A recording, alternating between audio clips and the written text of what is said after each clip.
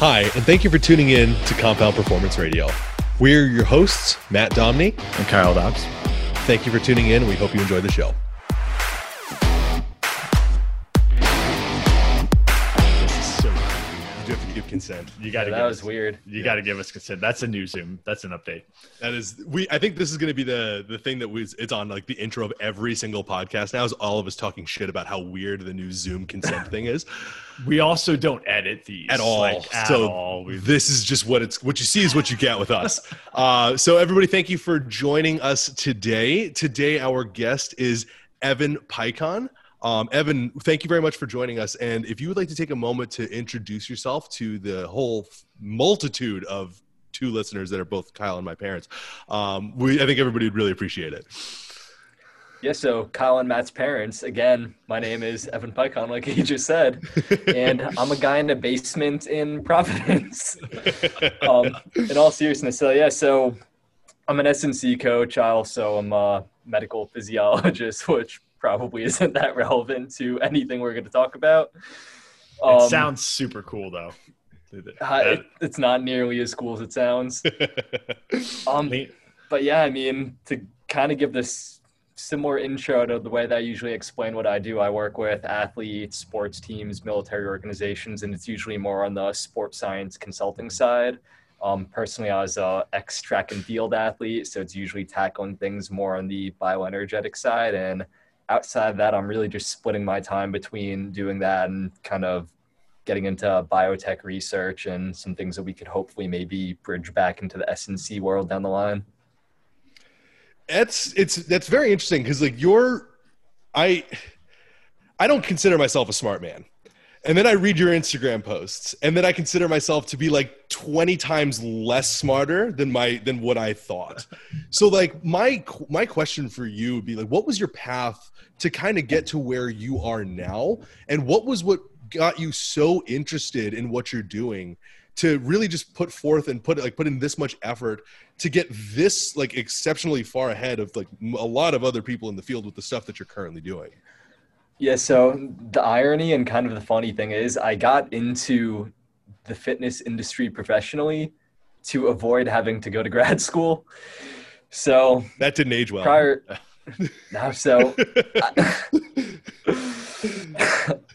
So really, I was going to school for biochem and molecular bio, and after graduating, I was planning on going into clinical microbiology research. And if you know anything about that line of work, you're basically in really bad-smelling labs all day, swabbing Petri dishes. Awesome.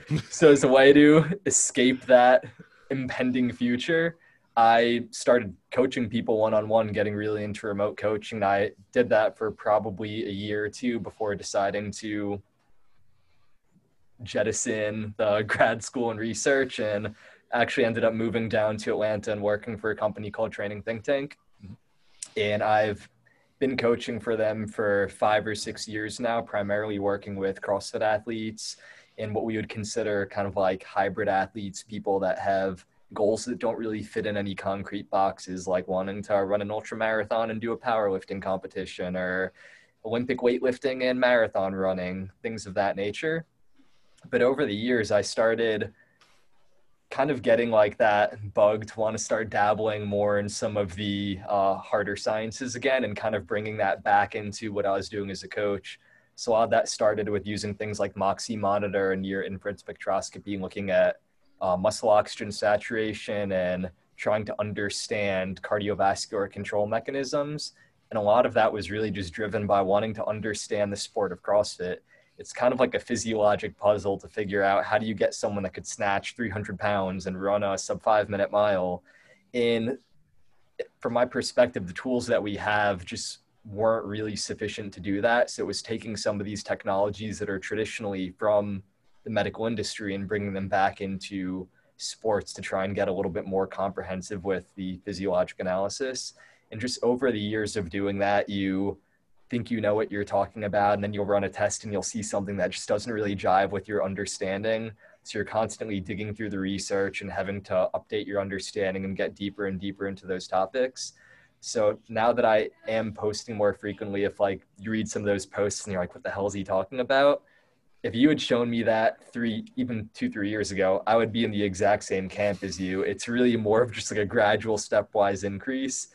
And I think it's easy to get the illusion that I'm doing these things that other people can't accomplish because you just didn't see the learning curve, because none of that was publicized over the past 6 years. But I assure you, if you spent the next few years doing that and investigating that tech and collecting data, I'm 100% positive you could come to a lot of those same conclusions and learn how to do that efficiently.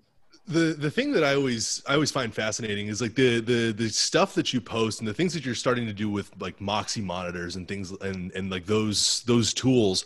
It's really fascinating to see the measurable data that you can actually get out of those and how you can directly start applying that to better programming, to just better optimize like human bioenergetics and just better optimize program design in general for, like you said, those people who don't have like who have like very, very opposing goals like powerlifting and like ultra marathons.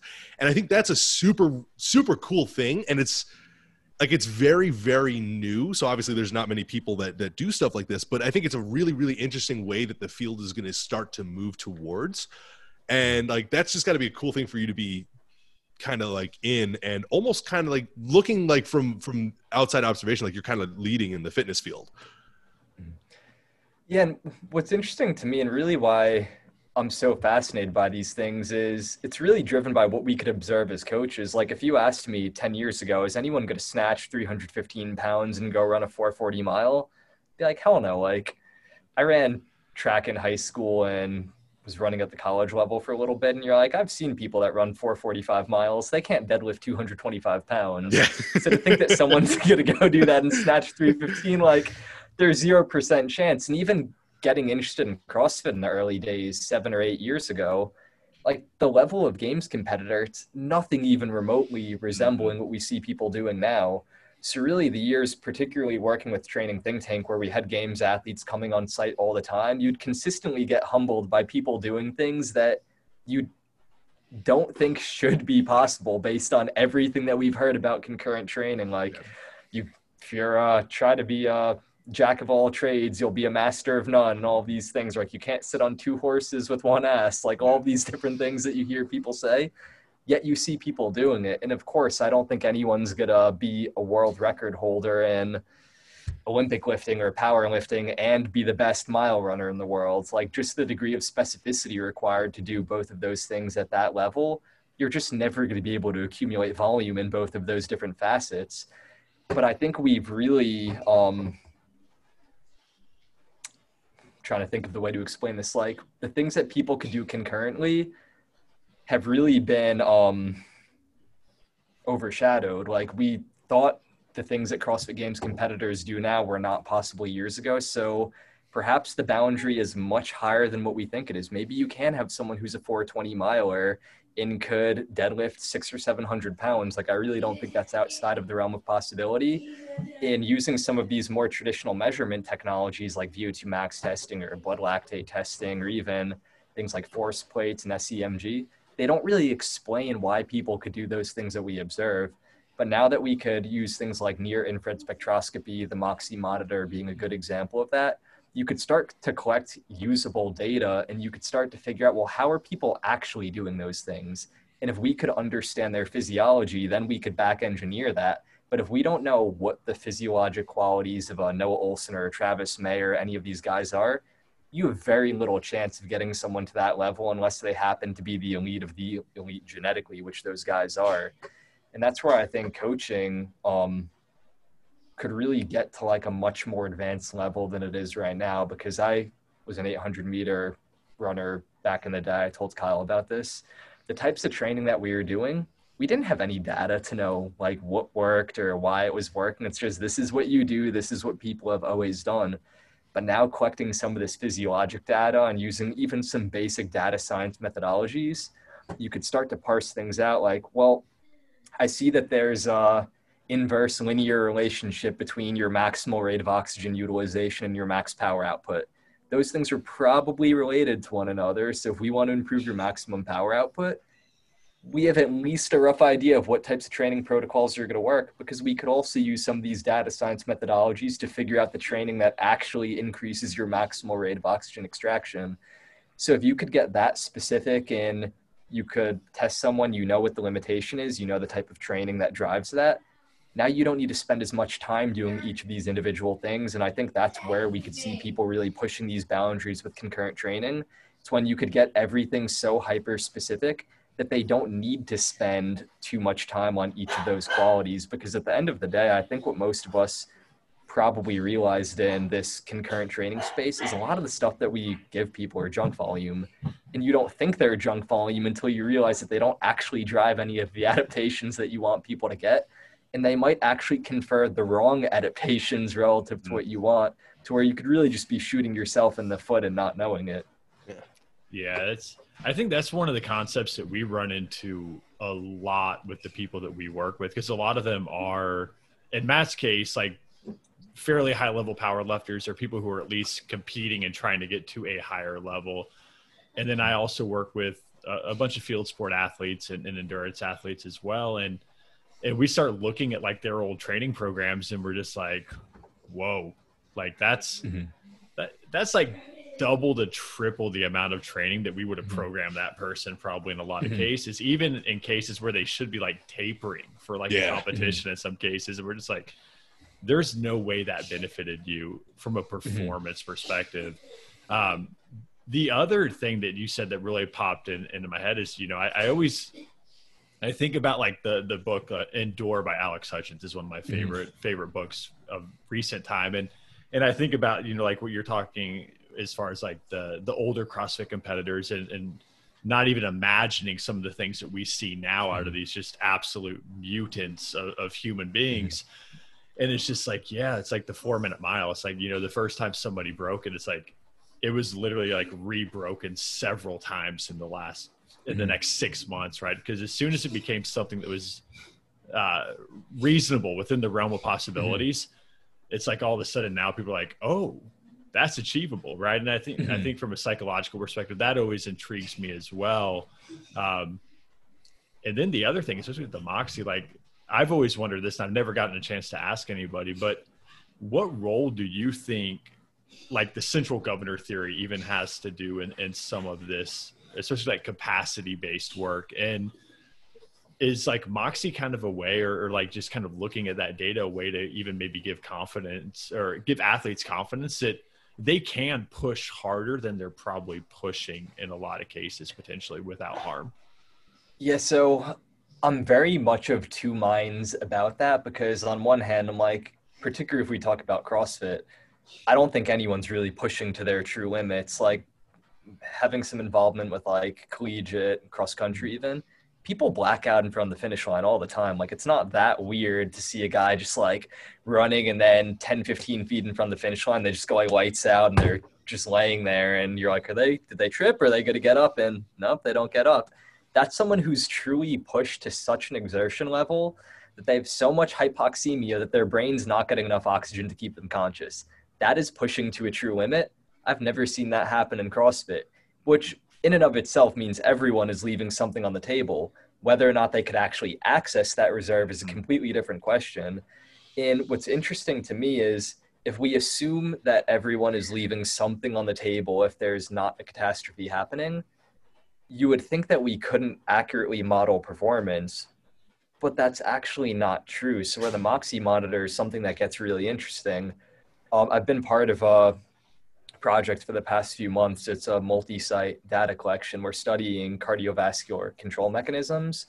But one of the big takeaways for this is that if I get enough Moxy data on you, I could have you hop on the rower and you could start pulling whatever pace you want. And I could tell you in how long you're going to fail at that pace. And then if you slow down, I could say, hey, we've updated your time. Before you were going to fail in 16 minutes and 20 seconds. Now you're going to fail in 19 minutes and 40 seconds. And then you speed up more. And I'm like, okay, you've got 11 and a half minutes before you're going to fail. And we could model these things accurately enough that if I get that like pre-data on you, I could figure out the fastest time you could cover 2,000 meters on a best day. If you say I'm going to row for 43 minutes, I could say, okay, well, this is the most meters you should be able to cover. And I could actually pace you in live time to do that. But there are times when that really breaks down. And one of those instances is if someone is like in a post-surgical phase, even if they're a year, 2 years after surgery, they have complete strength, they have no issues whatsoever. There's still sometimes disruptions in the normal fiber structure of the tissue, and it just completely fucks up all of those data calculations. Like everything becomes so sporadic, and it's because they're recruiting those tissues to varying extents on each time. But even in people who aren't injured, you start to see these weird anomalies where you're like, I thought we had enough data and we predicted things accurately a week ago, and now none of our predictions are even remotely accurate for you anymore. And those are cases where I think something is governing those people. What that thing is, anyone has just as good of a guess as I am. But this is where, like, Endure was such an interesting book to me, because particularly they had that through line of the Breaking 2 project going on. And one of my colleagues on this research project is actually one of the head scientists from Breaking 2. Oh, cool. So we have a lot of this data, and this is where things are so confusing, because like Moxie was a big part of the Breaking 2 project. And in order for them to get the calculations to an extent that they're really reliable and accurate, it's like hundreds of data points that they could create a linear regression so you could count for all of these anomalous days and it still keeps things fluid. But in a normal circumstance, you can't really do that. And just this variability that we don't really know where it's coming from just like screws things up so much. So I kind of finished Alex Hutchinson's book and I'm like, you know what? The only way I think we could really practically model performance is just by having a bulk flow of data where you're being governed more, you're being governed less. Mm-hmm. But what that governor is, I've literally no idea whatsoever. Like some of the shit, I know, you know, James Serby. Yep. My apologies if I pronounced his name wrong. No, you got it. Like Aman's lab that he did some of his graduate work in, they've done some crazy shit that like kind of impacts your notions of how that central governor works, like injecting low doses of fentanyl in people's spines and having them physically ride until they like can't contract their quads anymore but not feeling pain. Like it's just all these different things amalgamating. No. I feel like I just went on like a weird Jimmy Neutron brain blast tangent. I don't even remember what the question was. Well, you managed to hit all the high points, I think. I mean, that's. I think you also managed to melt everybody's brain when you were talking about accurately predicting performance for people that have not had any sort of issues. Like that's a really, really cool thing that you can do with just collecting those data points for building out like solid programs for all of your people and managing really, really good expectations with them too. And the funny thing is, like, you'd think it's a super complicated mathematics. It's actually like 9th or 10th grade high school level calculations required to do these things. Like, so it is relatively complicated for most of the people out there because we only count by 45s and 35s here at Combat. Yeah, that's all we do. I mean, to be completely honest, I had to reteach myself high school math like a year ago. So more complicated than what I would use in an everyday basis, but still within reach. Yeah.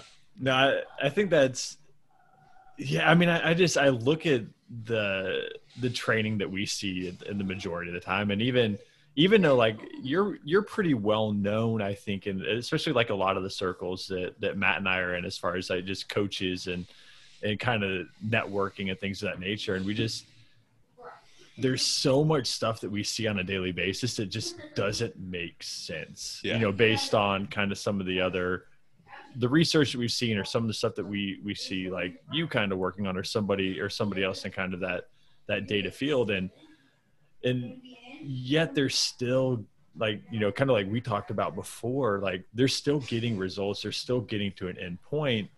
But I always have to think like, are their positive results just kind of almost like logical fallacies in the fact that it's like, yeah, you're improving at, you know, this line on a linear graph, but could you be improving at like a much higher rate? And if so, like, is there a way to even measure that and predict that? But what you're saying is like potentially like there might be. Yeah. Well, the issue is like, we don't know what your eventual max will be. And one of the things I've thought about for a while, and I have no data on this whatsoever, keep in mind, is like, I don't know if having really sophisticated training makes you any better than you could have been doing ridiculous shit, or if it just gets you there faster. Like, the way that I've always seen it, I think if you were to follow like a reasonable training program, maybe arbitrary number, in 15 years, you hit your genetic ceiling and you're never going to get better. Maybe having an incredibly sophisticated training process early on, maybe you could have gotten to that level in 6 years or 8 years, but the ceiling's still the same. And I think that's what you see in natural bodybuilding. You see people that follow these very evidence-based guidelines from day one in training, and they gain muscle really quick up until like an advanced stage. Maybe they hit an FFMI of 24, and if they go over 25, of course, they're not natural anymore.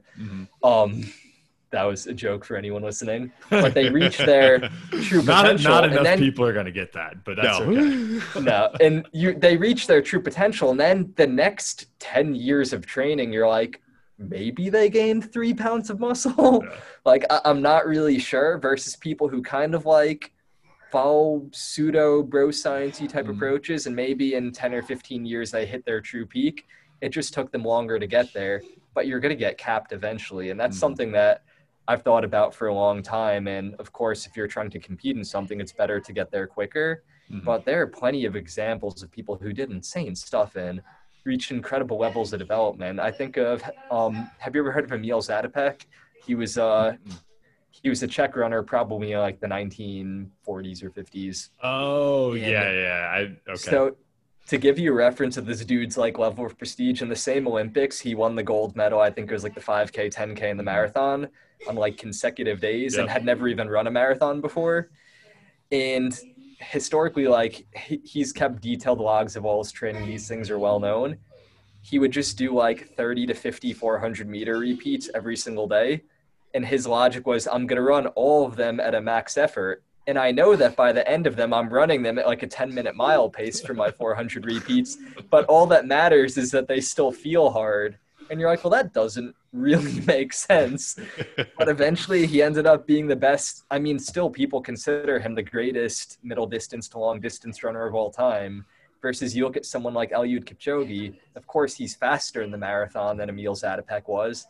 But a lot of that's also due to better shoe and track surface technology. Just better hydration, better fueling. So I'm like, I don't really know if the best marathoners today are that much better than Alberto Salazar was in the 70s or 80s, and all of these guys. You're like, they probably just reached their peak earlier and then just coast for the rest of their careers. Yeah.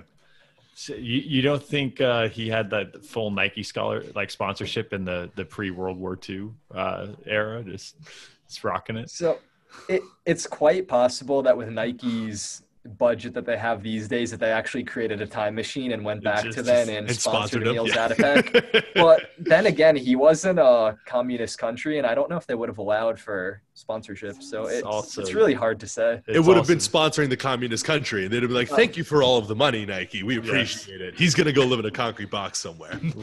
we might have just sunk Nike, man. If somebody, if more than our parents get like actually listen to this, it might actually unravel the time thread going right there.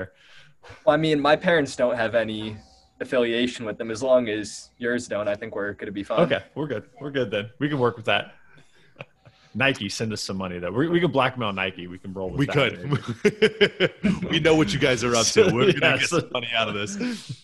Supporting communism since 1945. So based on kind of what you've been doing, and you kind of alluded to a project you're currently working on, a research project you're currently working on. What's your like day-to-day look like as far as, working with your athletes and then working on the research and all that? Because that's always an interesting question that we like to ask people is like, what do you do? I think everybody kind of sees like the Instagram, like the posting and some of that stuff, but it's like, what's behind the curtains? Like, what's that actually look like? Yeah, so I mean, if we were to say like an ideal day versus probably 50% of my days, like it's usually ordering these things in whatever way they go. But typically, like I start my workday, I typically spend mornings coaching. I actually don't do anything in person, so it's really just writing programs online. Neither do we. We're all good there. No judgments. Yeah, and the funny thing is, I'm like, it was the same thing before COVID. I went into the gym once every 6 weeks to see people in person, but I write programs in the morning, so most people probably know of my work at Training Think Tank. And at this point, that is definitely a big part of what I do, but it's a small part of how I spend my day. The rest of the day is either being involved in research projects, whether that's collecting data or analyzing data. And I also work for biotech companies as well. So a lot of that is on the research and development side. So one of the things that's probably occupied the most of my day-to-day work time for the past year is I work for a company that we're developing a technology to measure microvascular nitric oxide levels. And that's for more of like a medical application for like Alzheimer's prevention or cardiovascular disease. So that's probably like the big thing, but in practice, that's really just me hanging out in my basement, reading research papers and doing data analysis. It's not like some cool clandestine lab anywhere. It's not the black box, like the clandestine, like black box we all hear about. You don't have to sign an NDA every single time you go into work. No, I have had to sign a few of those, but not to hang out in my basement. As someone who also hangs out in their basement, I feel like we've got something going now. I'm okay with that. Yeah, I mean, I'm in Texas. We don't have basements here because we flood all the time. So yeah. I'm hanging out on my second floor. So I'm with you guys in spirit. So are you saying you're looking down on us and you're above us? Oh, definitely not. Definitely not. I'm just saying that because like how low Houston is in terms of like geography, like I'm almost below sea level on my second floor. So definitely not physically looking down on anybody either. No. He's actually still below us. Yeah. So what he's saying is that we're not on a flat earth and we actually get higher and higher as we go more north in latitude.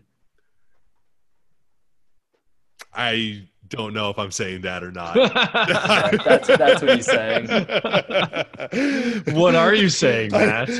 I'm just saying that I live in a bowl, and Houston is very, very low, and almost like the highest point. We have a place in Houston called the Heights, and they advertise it for flood prevention all the time. And they're like, yeah, it's like 15 feet above sea level. It's like, cool. That's not much at all. That's barely Florida level. Yeah. That's not good at all. That's not where I want to be. I say you're better off just sticking a ladder on your roof and hanging out on there.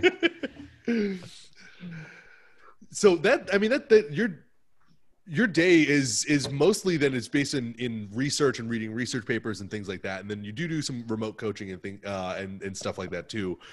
Where do you find time to do like your own training and things like that? What does your own training kind of look like? Yeah, so I get up pretty early, so I'm usually up at 4:30 or 5, and I'll train first thing in the morning. I've always been one of those people that like I prefer to train the second I wake up. So we're lucky we have a gym in the other side of our basement, so I'll usually train down here. It's usually more of like hypertrophy focused training. I also climb quite a bit, so when I have the time, I'll go. It's like a bouldering field and go climb out there. Maybe do some like lead climbing 5 times. So it's basically things that I could do without needing to like psych myself up and get super hyped up. I'm kind of past the day where I'm trying to compete or anything, or like getting scared going to the gym because I'm going to do something pretty gnarly. I resonate with the early stuff because I'm the same way as I have a day where my work days usually start at 10 o'clock and I still work out at 5 a.m.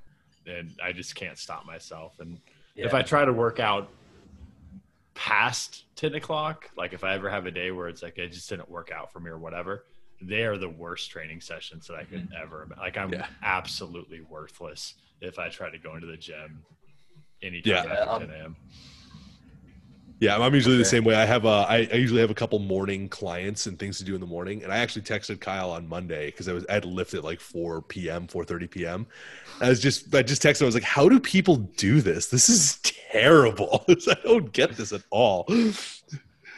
Yeah, I've never understood that. Like I've tried training in like the evening or late afternoon. I just feel like shit. Like I'm one of those people that I wake up and I'm like, okay, this is the peak of my energy for the day, and it's just going downhill from here. That's where I'm at. Yeah, that's my life as well.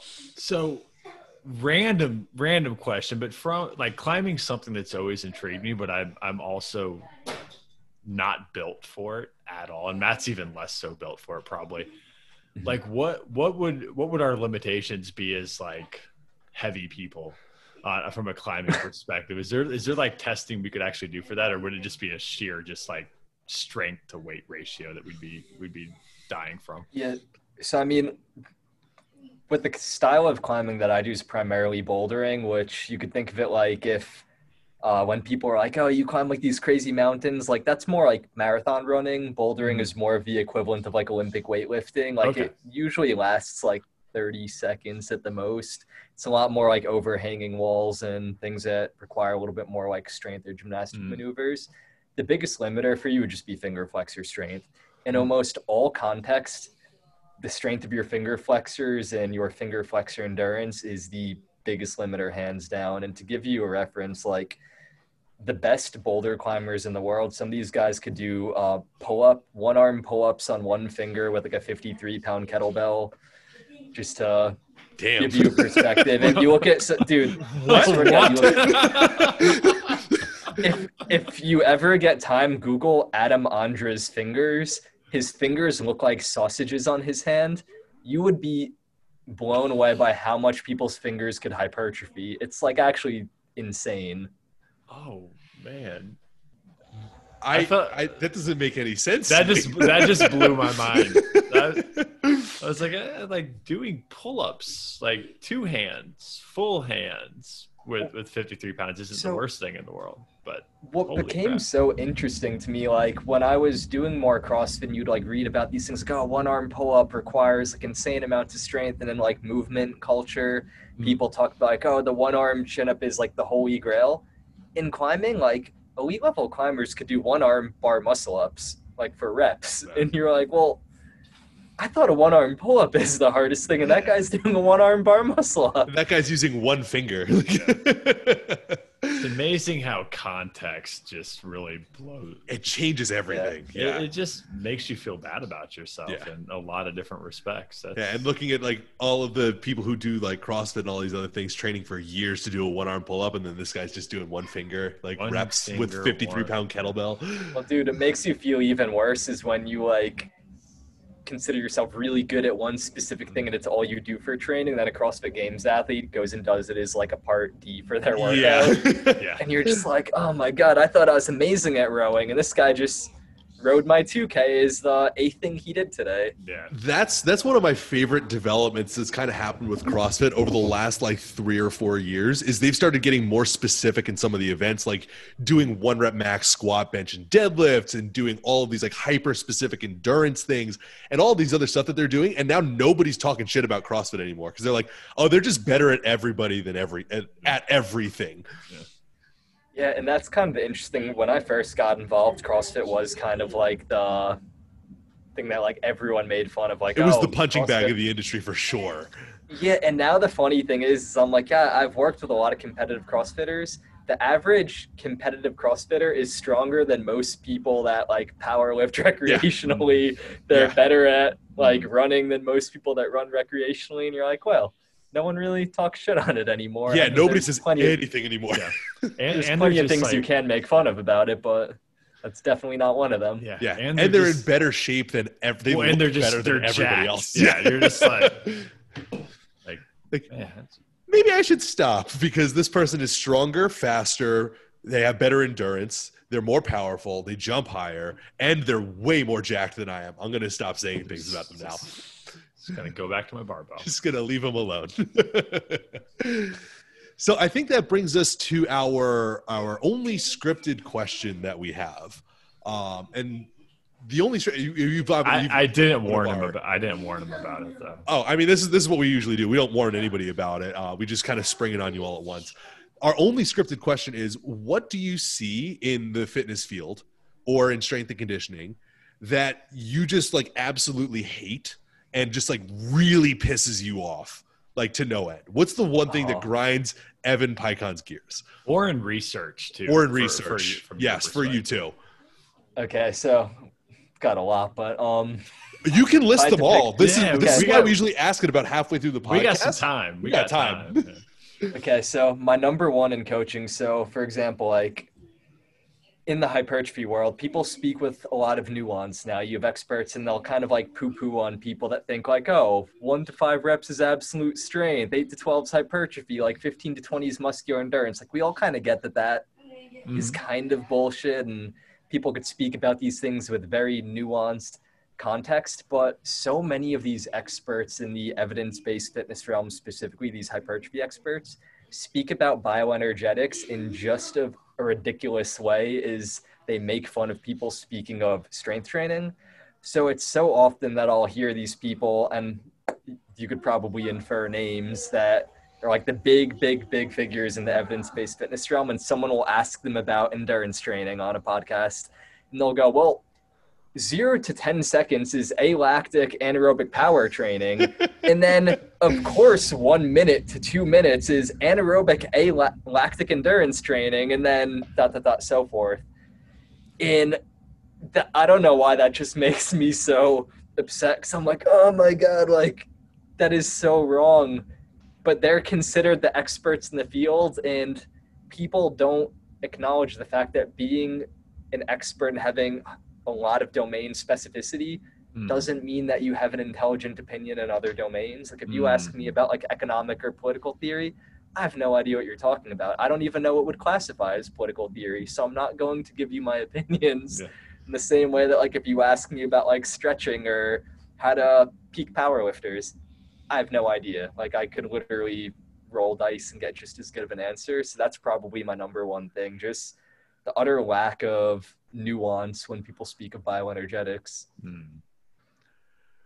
Yeah, that classical model, and I've heard you refer to this on other podcasts as well. And I think in complete honesty, listening to you and kind of reading your material is probably my introduction into seeing more of like the blended model that absolutely we kind of same get here. Exposure to now. And it was a huge eye opener.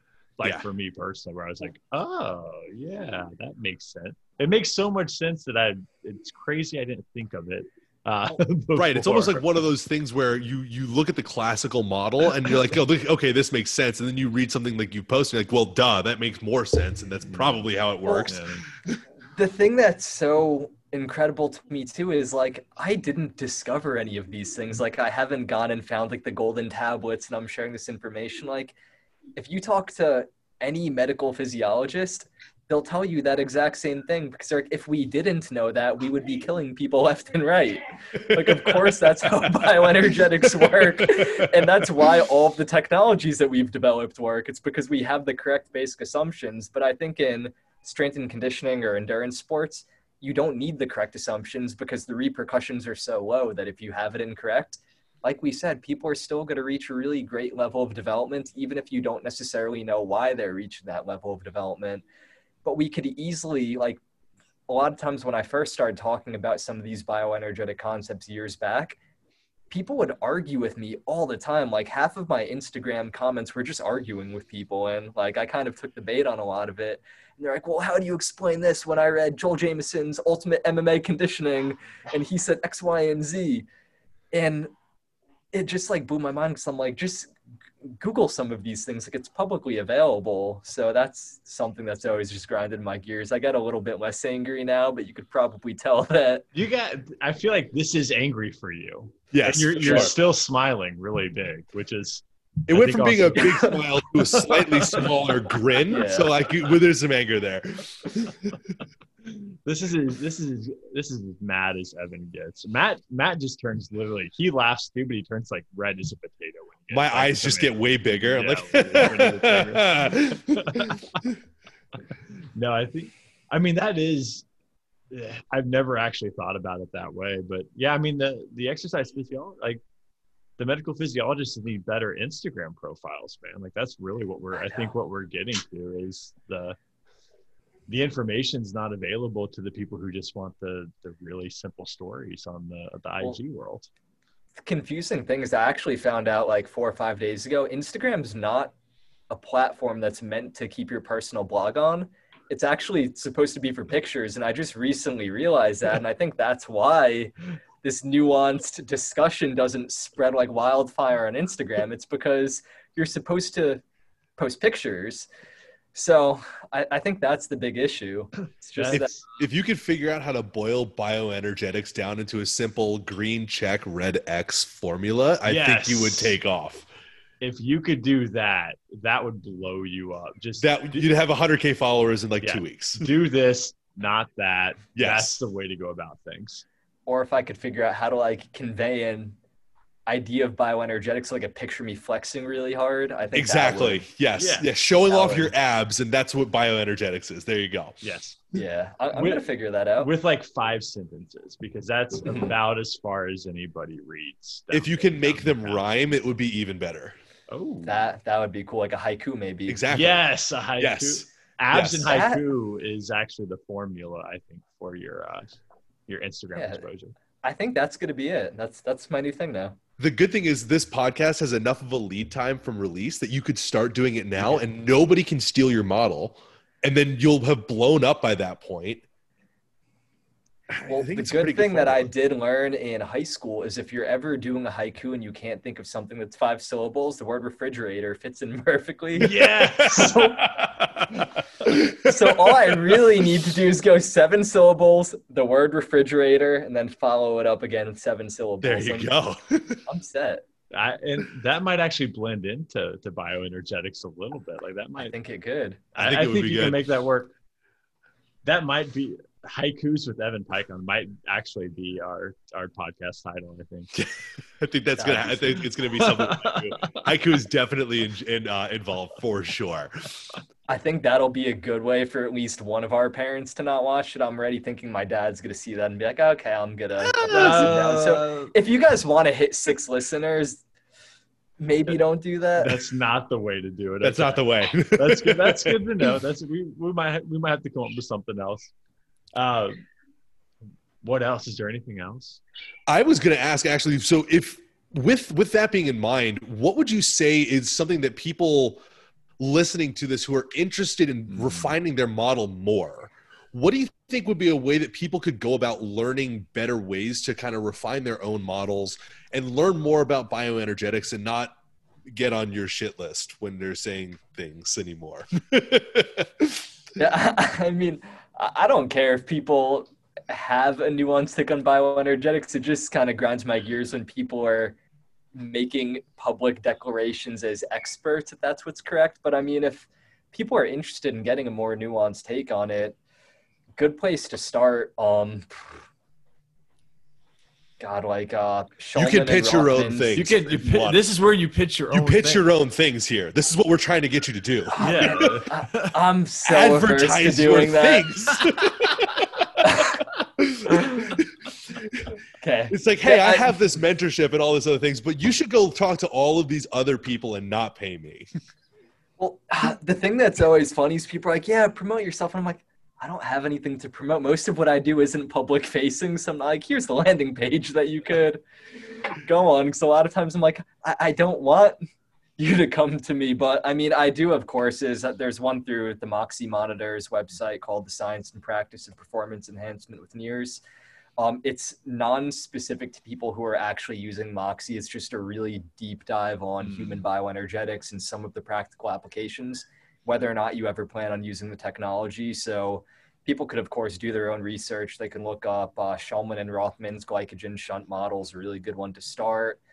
Kevin McNully's paper called Simultaneous In Vivo Measurement of HbO2 Saturation and Phosphocreatine Kinetics. That Pulled that one sounds off like the top of my head. That sounds That's like a the real podcast page-turner, title. too. Yeah, that's going to be the podcast title. So, I mean, yeah, those two, like, just read those 2 papers, read them fully, and that in and of itself will give you a really nuanced take. Plenty of other resources, read the citations on those. Like, anyone who wants to do the work, these things are publicly available. And if you don't want to do the work and you want to hear me talk for 7 hours straight, then get the Moxie course.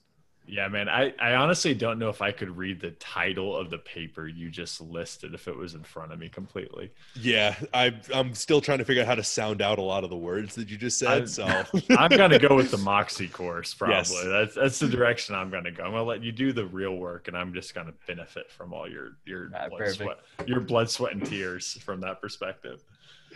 So, if you do want people to find you, what's the best way? Like if somebody's interested in coaching or somebody's interested in, don't just DM him and ask him questions people.